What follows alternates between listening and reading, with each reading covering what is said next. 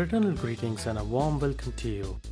We're glad that you could join us on the Ashlers podcast, a space for the world's oldest fraternity to shine some light through Masonic paper readings, discussions, interviews, and more.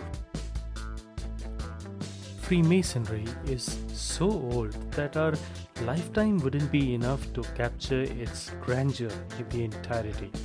However, all things great should begin somewhere, and so we are thrilled to start off with Season 1, which will focus on Freemasonry and its roots in India, one state at a time. As a disclaimer, the thoughts and opinions expressed here are solely of the participants and do not represent any official positions, including those of any Grand Lodge or constitutions thereof. Best efforts have been made to keep the conversation on the level for brethren and non-Masons alike.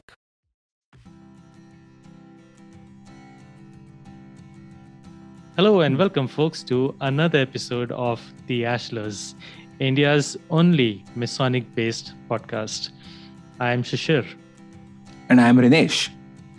So, Rinesh, it's been a journey, right? This is our 22nd episode, man. Yes, it is. And what have we done for 22 episodes? We have actually covered all the Indian states. So, what's left, Rinesh? Union territories. This is something which was obviously right there in our mind. But somehow, you know what, we might have done, at least for me, right, all these 21 episodes which we have done, or rather the 18, 19 episodes which we have done about the states, help me in the geography of the region at least. Geography and history, I would say.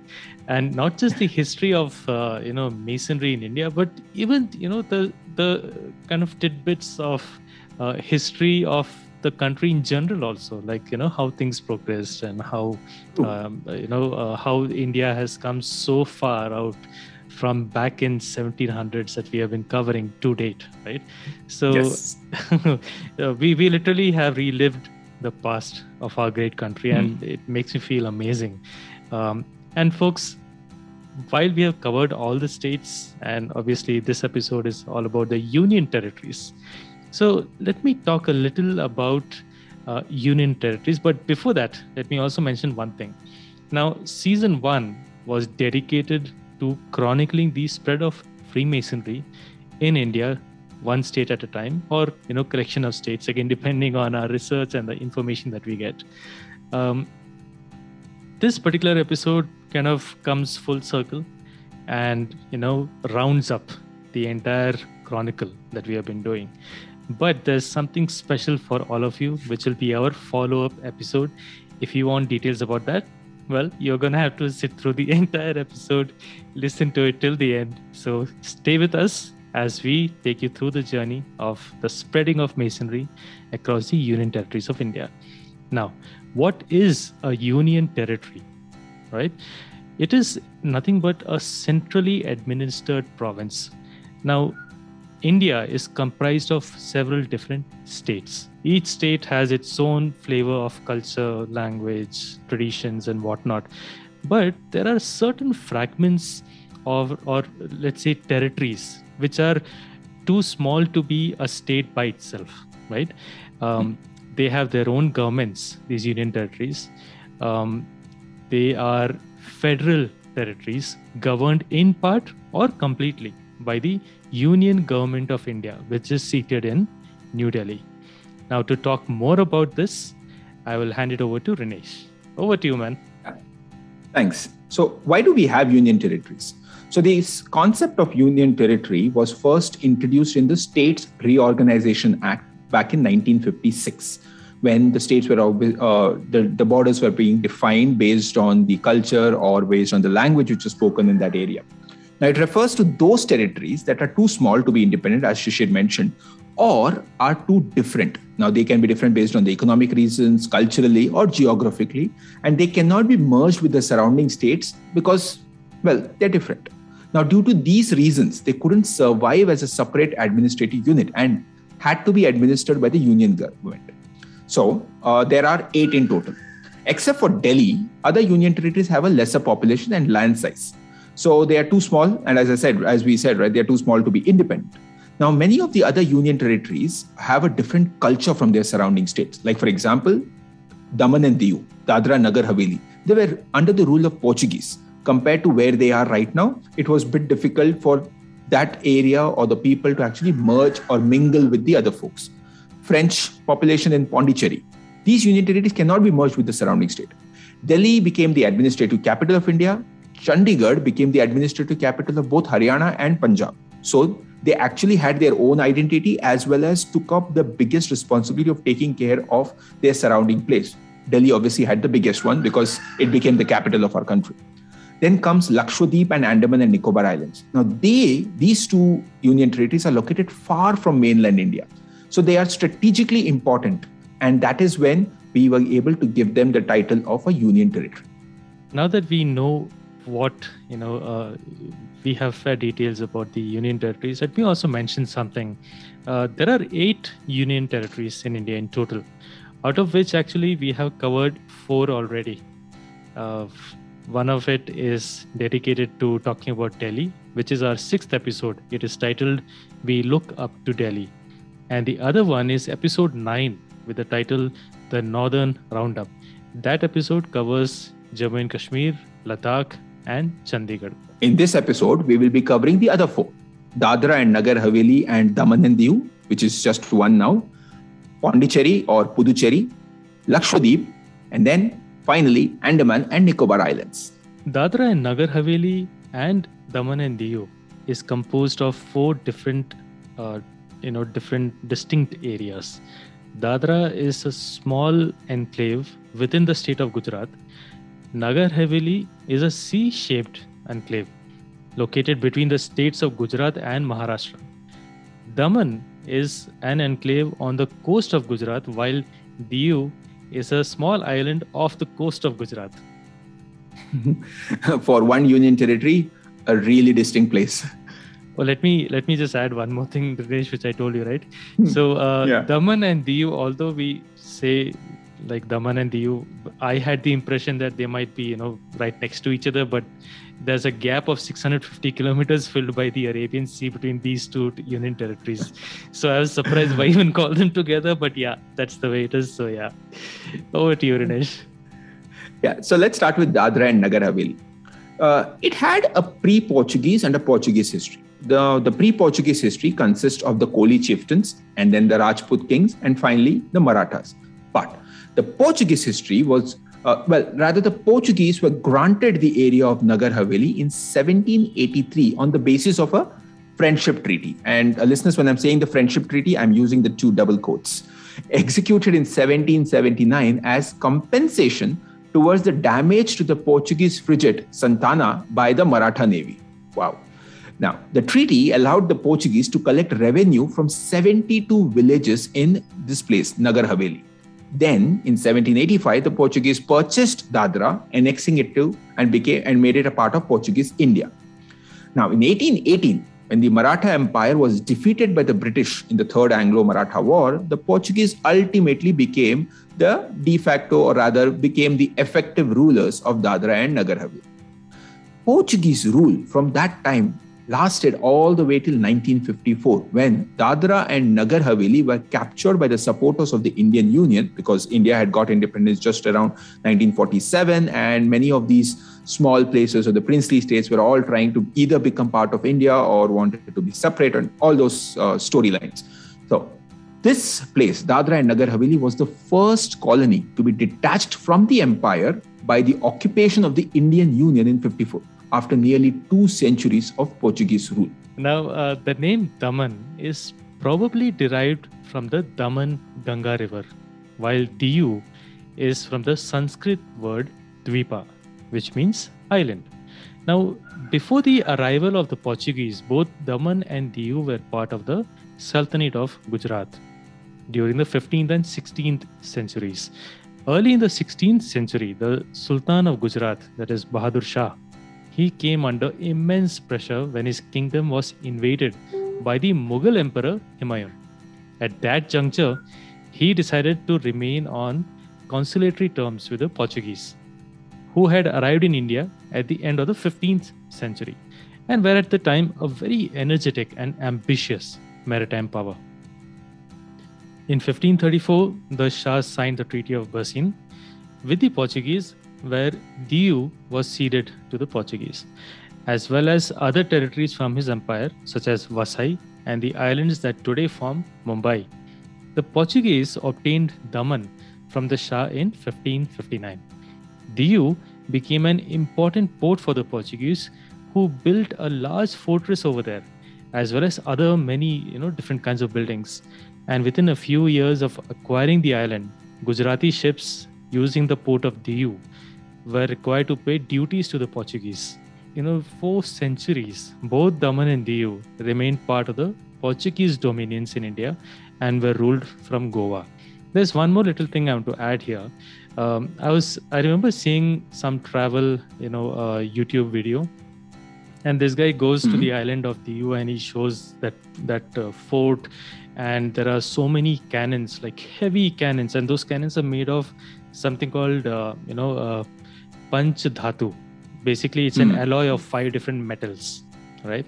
And he also showed one, like right now it is in shambles, but it was like a court. So he was saying, the Portuguese would hold court over there, and any disputes and all would be handled in that particular room or rather hall. So there's no roof on that, but you can see those arches, which really reminded me of the weakest part of the building has fallen off, but the building itself stands, a true testament to the masonry of those days. Masonry again, I'm talking about big, creating buildings, and not the Freemasonry. All right. As a matter of fact, Shishir, if you notice, right, Diu's location was very strategic because any ship which used to come from the Middle East, right, they had to cross that section. And obviously, they realized that is the best place for them.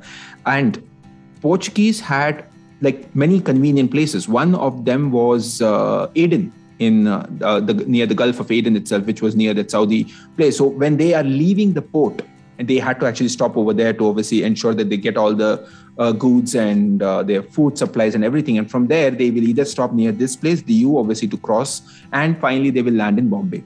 And also one other thing that I remember from that video, there's a point where this person goes on the topmost part of that fort, and he says that you have sea on all 3 sides of you.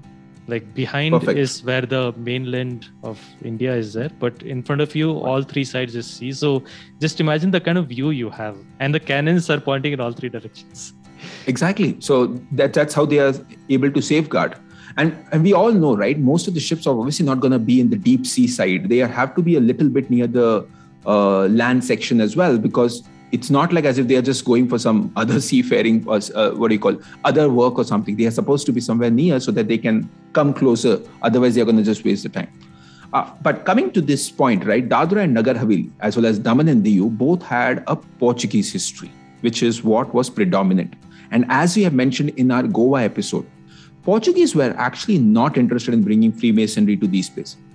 Honestly speaking, they themselves were not so keen on Freemasonry. And that is why, if you notice, the traces of Freemasonry in Portugal, or the ones which we all know about, is fairly recent compared to what we have been hearing about 300 or 400 or whatever odd years of Freemasonry is all about. All right. And that brings me further down south of the country, and I'm going to be talking about Pondicherry. Now, before I get on to Pondicherry, I just want to apologize in advance in case I am mispronouncing some of the names here. So please cut me that much slack. I'll do my best. All right. So the original name of Pondicherry was Puttuseri. It is derived from the Tamil words Puttu, meaning new, and Seri means village.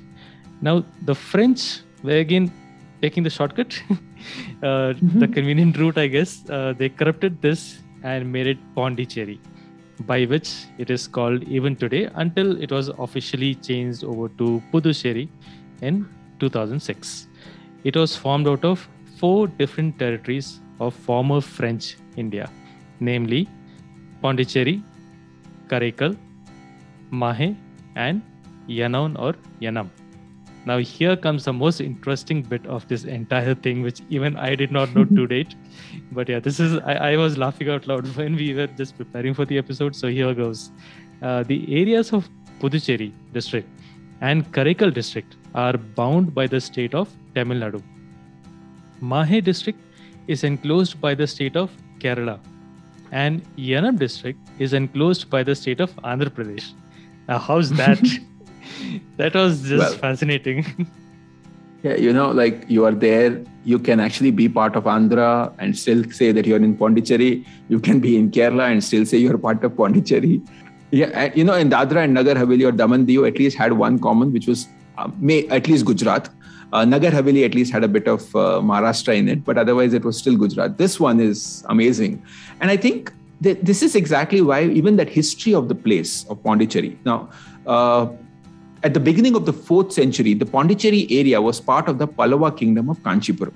Now, during the following centuries, different southern dynasties controlled this place. The Cholas, the Cholas of Tanjavur, actually, the Pandya kingdom.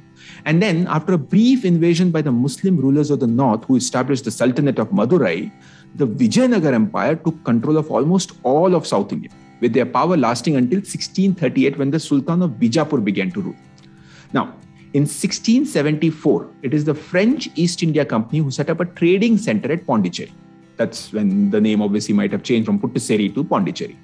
Now, Dutch and British trading companies also wanted to trade with India. Here comes the interesting bit. The Dutch captured Pondicherry in 1693, but returned it to France by the Treaty of Ryswick in 1699. That means 6 years. In 1761, the British captured Pondicherry from the French, but the Treaty of Paris, at the conclusion of the 7 Years' War, returned it. That means 2 more years. Now, the British actually took control of the area again in 1793, almost 30 years later, at the Siege of Pondicherry amid the wars of the French Revolution, and returned it to France in 1840. Okay. Now, when the British gained control of the whole of India in the late 1850s, they allowed the French to retain their settlements in the country. Pondicherry, Mahe, Yanam, Karaikal, and even Chandernagar, by the way, is in West Bengal, remained part of French India until 1954. Now, the independence of India in 1947 gave the impetus to the union of France's Indian possession with former British India. Now, an agreement between France and India in 1948 stipulated that the inhabitants of France's Indian possession would choose their political future. The de jure union of French India with the Indian Union did not take place until 1962. And on a de facto basis, the bureaucracy had been united with India's on 1954. Finally, it was organized as a union territory in 1963, and Puducherry became a part of India. Now, why did I bring the point about this whole British, Dutch, or rather the most important point being British had actually taken control and then they gave back? You will come to know from this point. Freemasonry in Pondicherry actually started with the French lodge called Lodge Sincere Amity, which was chartered back in 1787. Now, currently, there is only one lodge in Pondicherry under the Grand Lodge of India, which is called Lodge Bharati number 161, consecrated in 1963. There are actually 2 more lodges that are not in Pondicherry, but still meets there once in a while. Lodge Cuddalore number 407 and Lodge Tranquility number 408. Before I move on to the point about the British and the French, I would like Shishir to explain us how does this meeting of lodges in Pondicherry kind of help? That is something interesting. One, brethren get to meet others from a different place altogether. There is social gathering that happens, exchange of information, exchange of greetings and whatnot from 2 different, locations. That is one thing. The other thing is you also get to travel out of your city. It's like a bit of a break from your normal routine, your work, your usual familiar surroundings.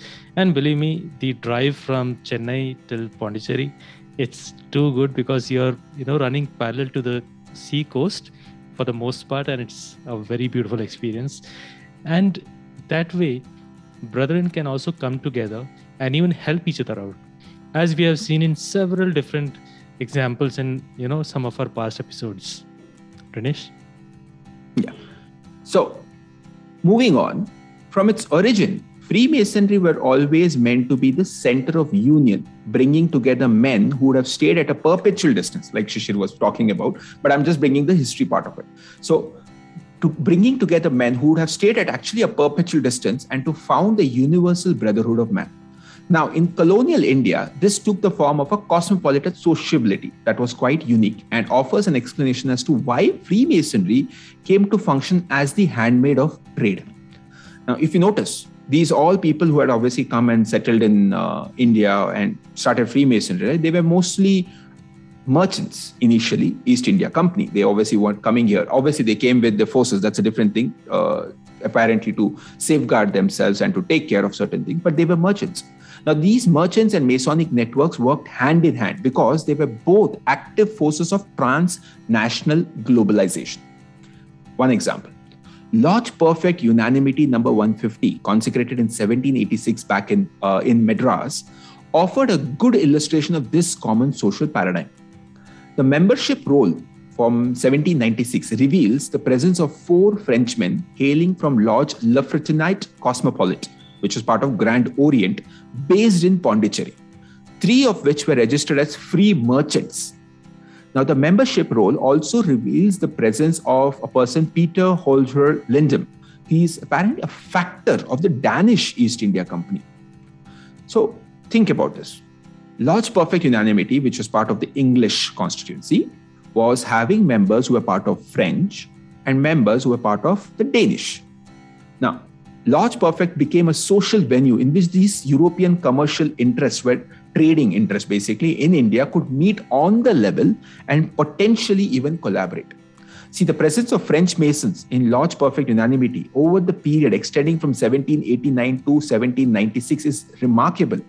Because if you know your history, or if you understand the year which we are talking about, it was marked by acts of warfare opposing these two countries. The Third Anglo-Mysore War and the Fourth Anglo-Mysore War were done between this year. Besides, in 1793, when the French revolutionaries declared war on England, British troops besieged and captured Pondicherry. But Freemasonry existed, continued, and brethren still met on the level.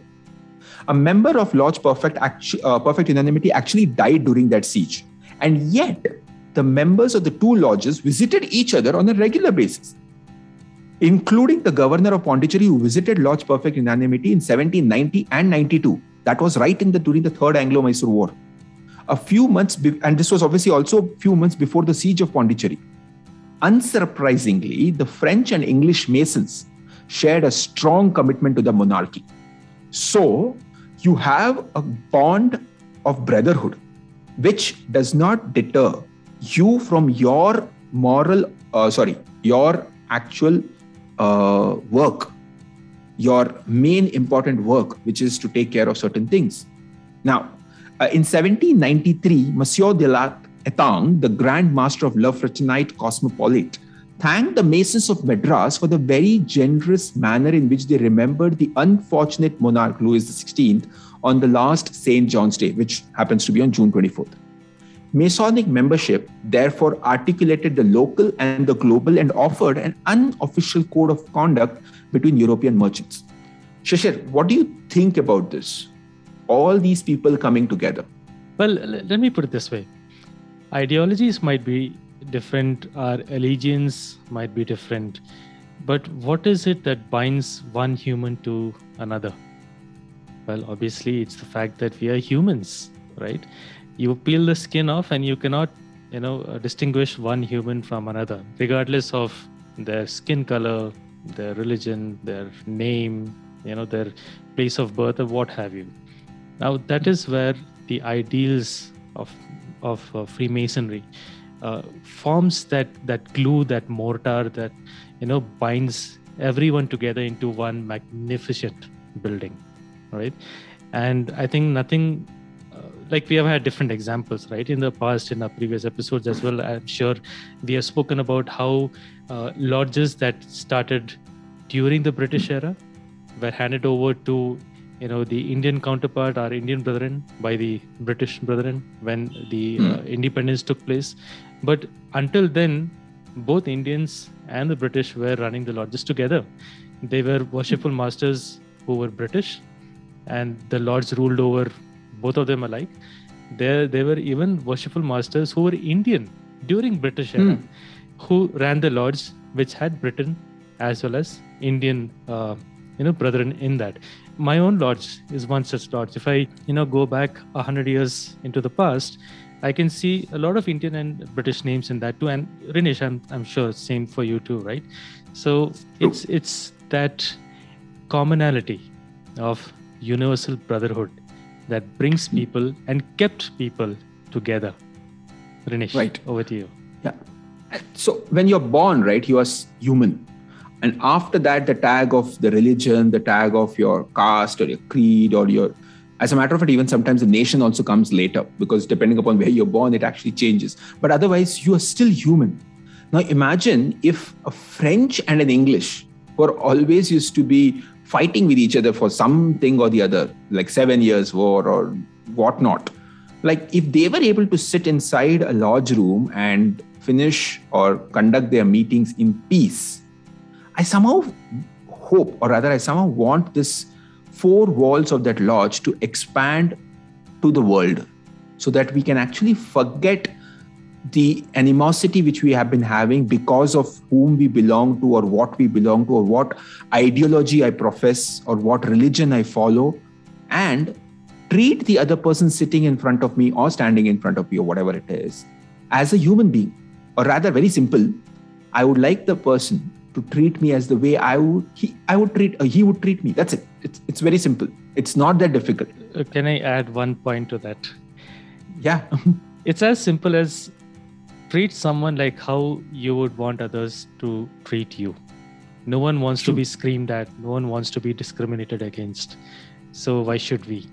Right? Why should? It might give someone a few moments of superiority, but that could be turned on its head within seconds, right?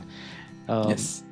So I think as a general message, if we were to just say this, that if one truly believes in establishing a peaceful coexistence with anyone else, and I'm not talking at a country level, I'm not talking at a community level, I'm talking at an individual level, because a country or a community is still composed of individual people acting in a certain way.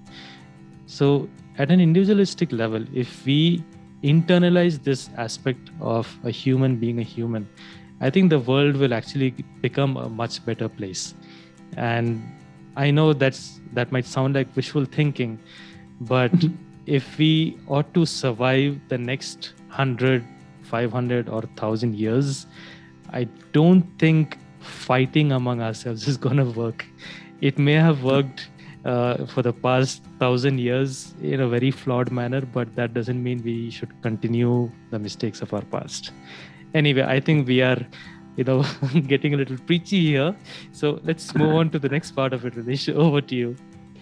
Yeah. So from here, I think we should go on to Lakshadweep. Shishir, I think you have something interesting about Lakshadweep. Oh, yes, Lakshadweep. So for those of our listeners who are probably outside of India and maybe not very familiar with the geography of this part of the world, India actually has a bunch of islands to its name as well, and they are union territories too. And we'll go into the details as well. Let me talk about the Lakshadweep Islands. It is basically an archipelago of 36 islands in the Arabian Sea. It's located around 200 to 440 kilometers or 120 to 270 miles off the mainland India. Out of the 36 islands, only 10 are actually inhabited. And Lakshadweep in Malayalam means 1 lakh islands. The islands have been known to sailors since time immemorial and has been indicated by an anonymous reference from the 1st century CE to the region in Periplus of the Erythraean Sea. Islam was established in the region when Muslims arrived around the 7th century. During the medieval period, the region was ruled by the Chera dynasty, then the Chola dynasty, and finally the kingdom of Kannur. The Catholic Portuguese, they arrived around 1498 but were expelled by 1545. The region was then ruled by the Muslim house of Arakkal, who were vassals to the Kolatri Rajas of Kandur, followed by Tipu Sultan. On his death, of Tipu Sultan's death in 1799, most of the region passed to the British, and with their departure, the bunch of islands of Lakshadweep finally became a union territory in 1956. And it is possible that the first European to visit the island was the Italian explorer Marco Polo, because he specified the top about female island. Now, the reason doesn't mean that the islands were filled with females, but it was more of a matriarchal system. And as Shishir mentioned, right, that so Lakshadweep is very close to Kerala, or rather not close, not in the sense of going and coming, kind of like I can just go and come anytime I want, but it is actually closer to Kerala, and it had a distinct cultural aspect to it. So when Marco Polo apparently mentions a female island in his 13th century travelogue, some of them are speculating that he might be talking about Lakshadweep. In 1498, when the Portuguese arrived at this island, they built a fort to control the trade, particularly the trade in coir. But as Shishir mentioned, they were expelled in 1545. No traces of Freemasonry has been found in these islands in any of our searches. If anybody knows anything otherwise, please do let us know. And the reason why I actually felt that there might have not been any Freemasonry brought by anyone.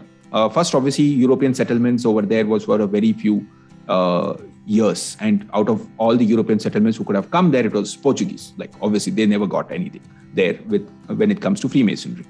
Now, that location wasn't that strategic even for the British to keep their forces for a long time. Because if you see the map of India, Lakshadweep is like Lakshadweep, and like it's in the southwestern section. Anything which needs to go across India can just go between all those places. It doesn't actually, or rather it might not have helped them at that time. That's my understanding. So as it was not that strategic, British obviously also had not kept their forces there for a long time. They might have obviously kept it just for some administrative purposes, but otherwise no. So naturally Freemasonry never came to this place. However, the modern times are obviously a bit different. To safeguard India's vital shipping lanes to the Middle East, because from the east coast of India, when they obviously cross over from Sri Lanka, they have to go towards the Arabian side or the Middle Eastern side, they have to kind of go through these places. And that might be one of the reasons, or that is one of the reasons, the relevance of the islands actually became increasingly important, especially for security considerations. And now there is an Indian Navy base, INS Deeparakshak, commissioned on the Kavarati Island. So that's about Lakshadweep. There's another bunch of islands called Andaman and Nicobar Islands. Now this is a much bigger set of islands. There are 572 of these islands, out of which only 38 are actually inhabited. These are located on the trade routes from India to East Asia. So obviously, these islands fall towards the southeastern side of the country. These groups have also been known from the earliest of times. The 7th century Buddhist monk I Ching and the Arab travelers of the 9th century, and even the most epic travel blogger, that is Marco Polo, were among those who mentioned these islands. Whenever I think of Marco Polo, for me, he's like, the quintessential travel blogger. He's like the god of travel bloggers, I guess. And how epic can you get? Like his blogs, his so-called blogs are still known today. And thanks to this guy, there is so much of the world that we actually know of. And lo and behold, Lakshadweep and Andaman Nicobar Islands are also, traveled by this one individual in one lifetime has traveled so much. Anyway, so the name Andaman most likely is derived from the Hindu god Hanuman, and the name Nicobar probably derives from the Tamil word Nakavaram, meaning land of the naked. The Andaman Islands are also home to the North Sentinelese people. They are an uncontacted, very ancient tribe actually, who are living exclusively in that little island, along with the great Andamanese, the Jarawas, the Onge, and the Shompen.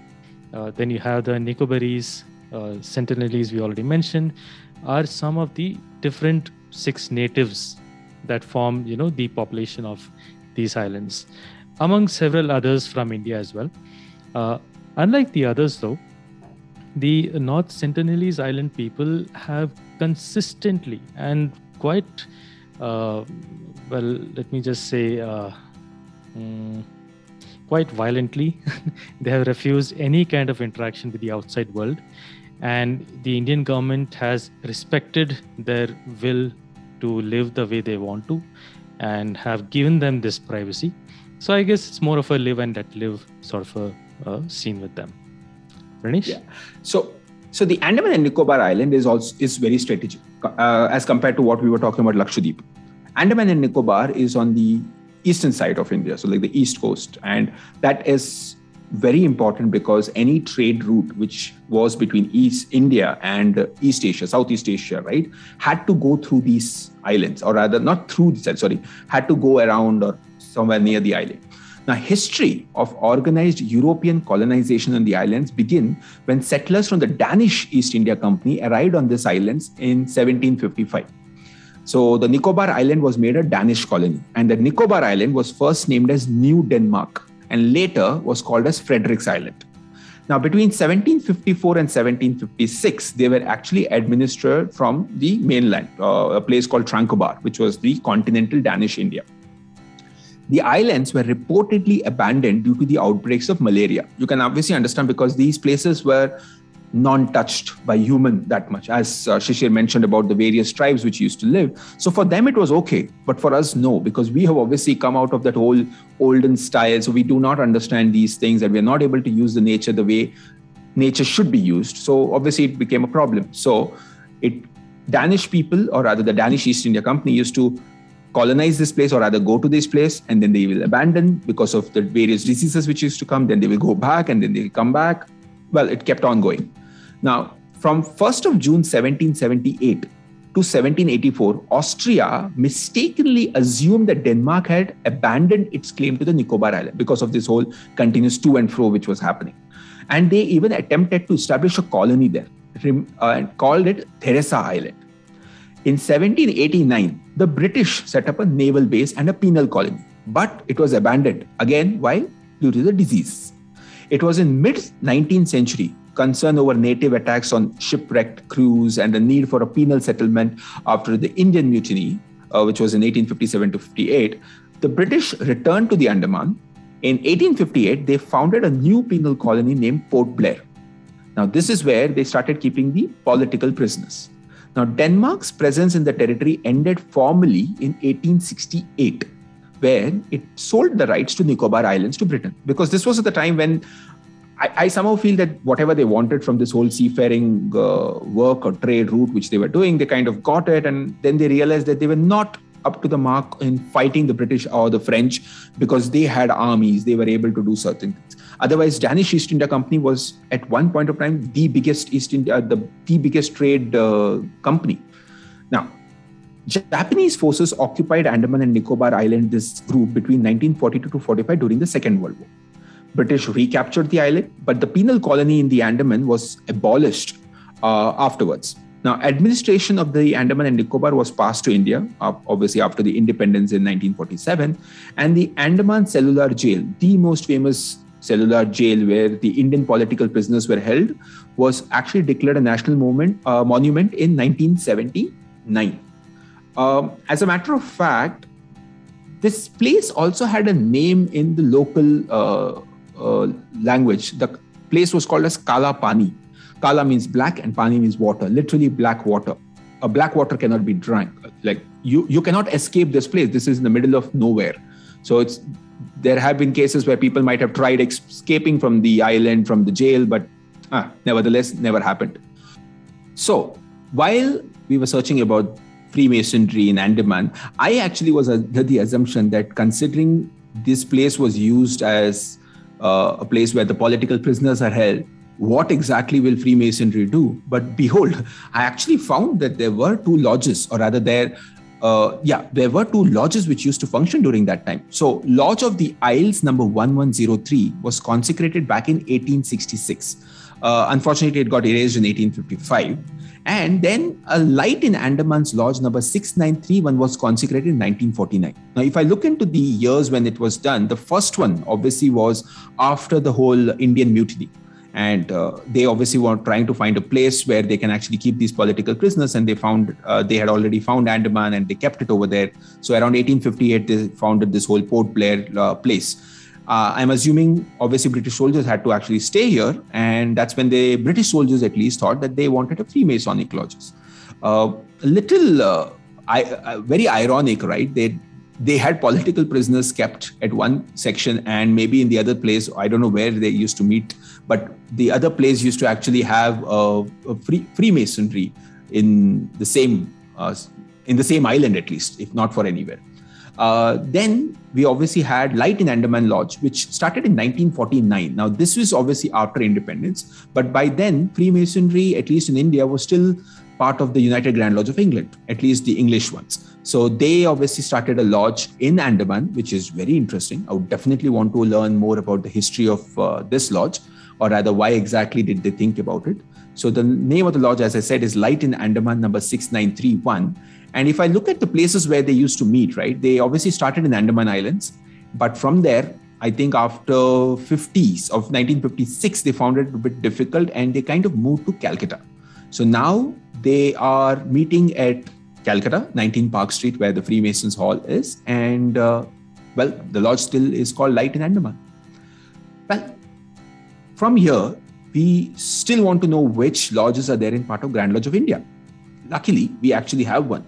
And it is named after the most famous prisoner of this place, Veer Savarkar. So back in 2016, there was a lodge which was consecrated, Veer Savarkar number 419 under the Grand Lodge of India.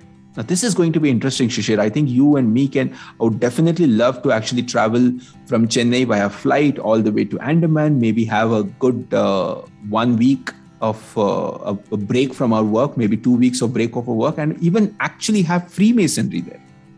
I definitely like this.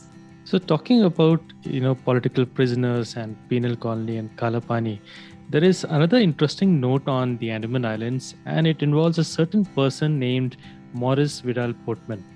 And Rinesh will give us details about what this particular guy is all about. So Maurice Vidal Portman was born in 1860 and passed away in 1935. He was a British naval officer, technically born in Canada, who was best known for documenting several Andamanese tribes between 1879 and 1901, when he was actually posted as a superintendent of the Andaman Island Penal Colony. Now, we have been talking about Freemasonry. Now, many of the people who have been listening to us, if you actually search about Freemasonry, will find out about a lot of stuff. So in Freemasonry, there are many different orders. It's like different groups, which will obviously talk about different stories, try to explain different moral stuff, which as a Mason, like Shishir or me, can actually join.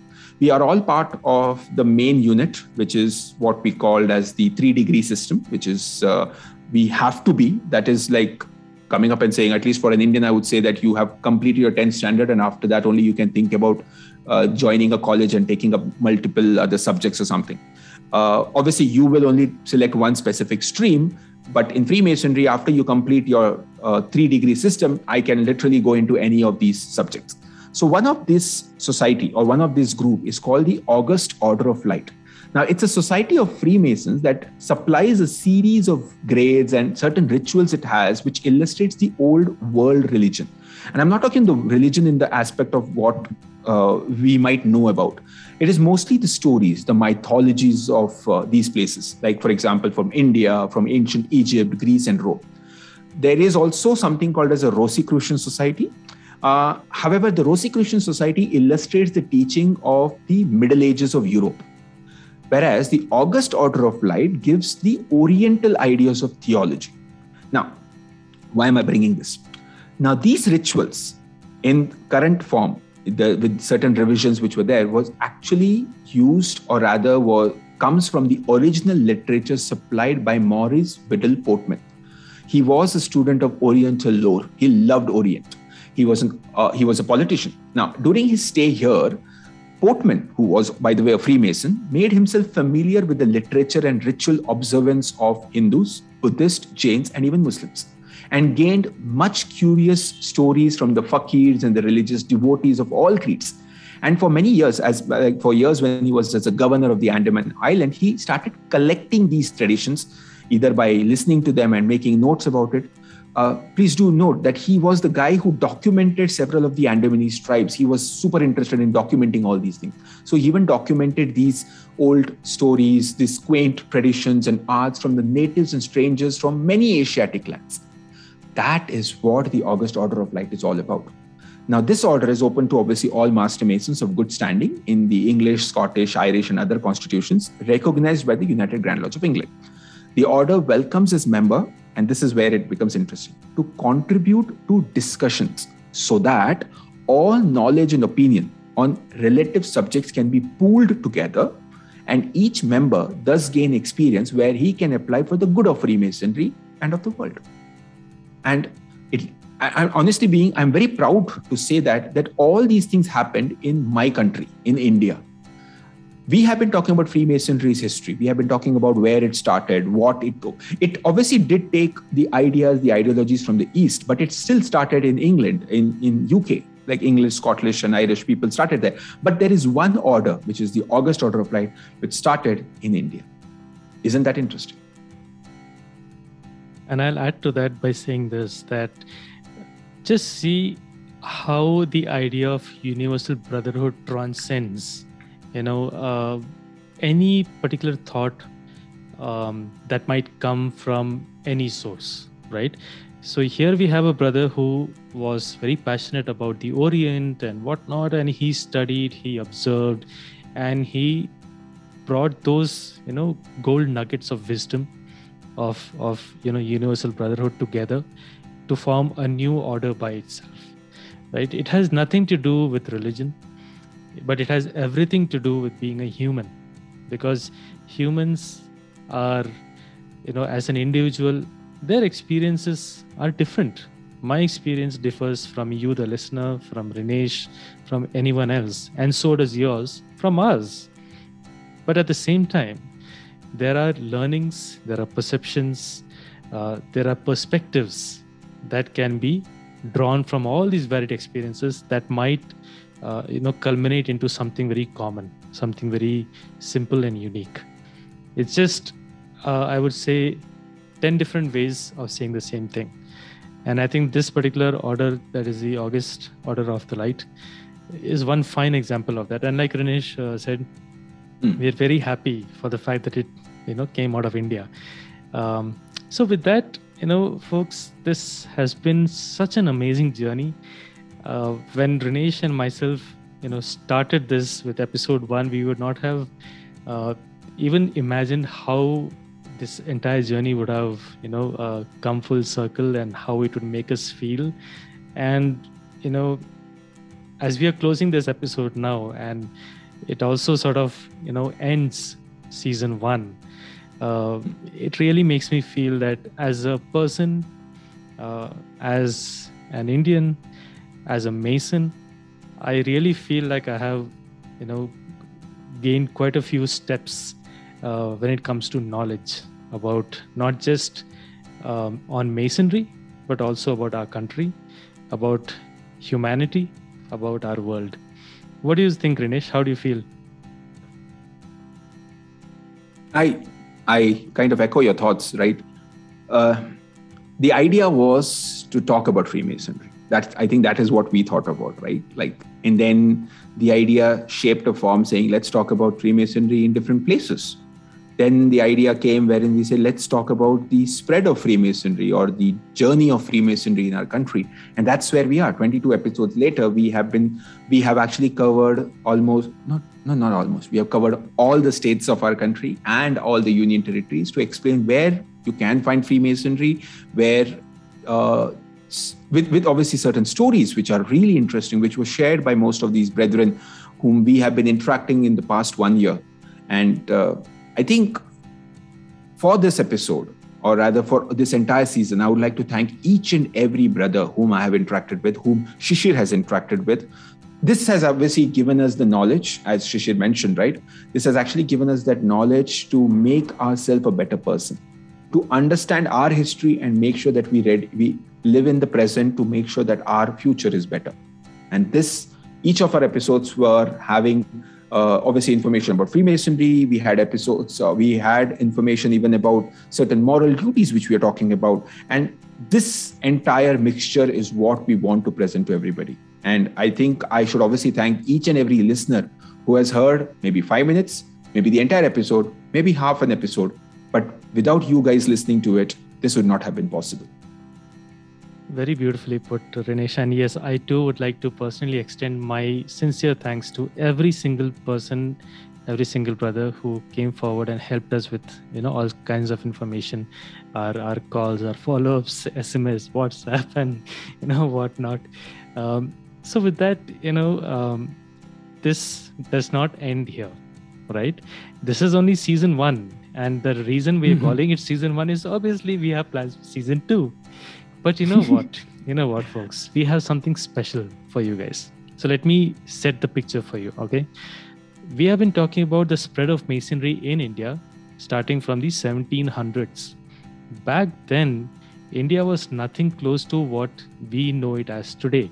Today, obviously, we have political boundaries, meaning demarcations of states, union territories, even countries that have been carved out of that huge land that India once used to be, right? So obviously, if we are talking about something that has been spreading across since the 1700s in this, geographical location of the earth, it also goes without saying that there are other parts, in this particular area which also has seen Masonry. In some places, it may still be existing. Some places, it may not be. But nevertheless, it has been touched by the light of Masonry. And that is what we are planning to cover as a bonus episode towards the end of, as a bridge between season 1 and season 2. So we will be covering the neighboring countries of India. Namely, we have Myanmar, Sri Lanka, Pakistan, Bhutan, Afghanistan, and China. Have I covered everything, Rinesh? Or did I miss something? Nepal. Yes, Nepal as well. So with that being said, I would say look forward to that particular episode. It's going to be quite interesting. And with that, thank you so much for your time. Thank you so much for listening. We are all ears to any kind of feedback, to any kind of thought that you feel can help us improve the episodes. Any corrections, if it is out there, please do let us know. We will, definitely mention those corrections. And as always, make sure to keep listening to our episodes. That keeps us energized. And any question about Masonry, please feel free to drop us a note. We would love to answer your questions and help you out. So with that, thank you so much, folks. This has been a joyride. Goodbye. Goodbye.